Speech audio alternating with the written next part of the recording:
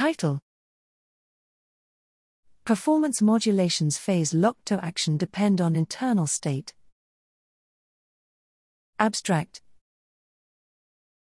Several studies have probed perceptual performance at different times after a self-paced motor action and found frequency-specific modulations of perceptual performance phase locked to the action. Such action-related modulation has been reported for various frequencies and modulation strengths. In an attempt to establish a basic effect at the population level, we had a relatively large number of participants, n equals 50, perform a self-paced button press followed by a detection task at threshold, and we applied both fixed and random effects tests.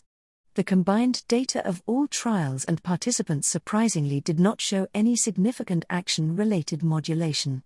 However, based on previous studies, we explored the possibility that such modulation depends on the participant's internal state.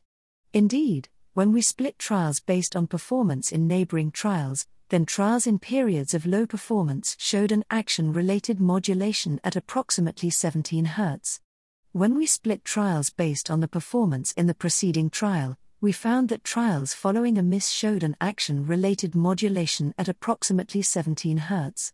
Finally, when we split participants based on their false alarm rate, we found that participants with no false alarms showed an action-related modulation at approximately 17 Hz.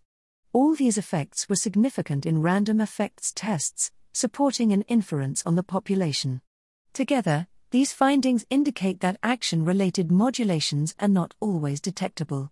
However, the results suggest that specific internal states such as lower attentional engagement and/or higher decision criterion are characterized by a modulation in the beta frequency range.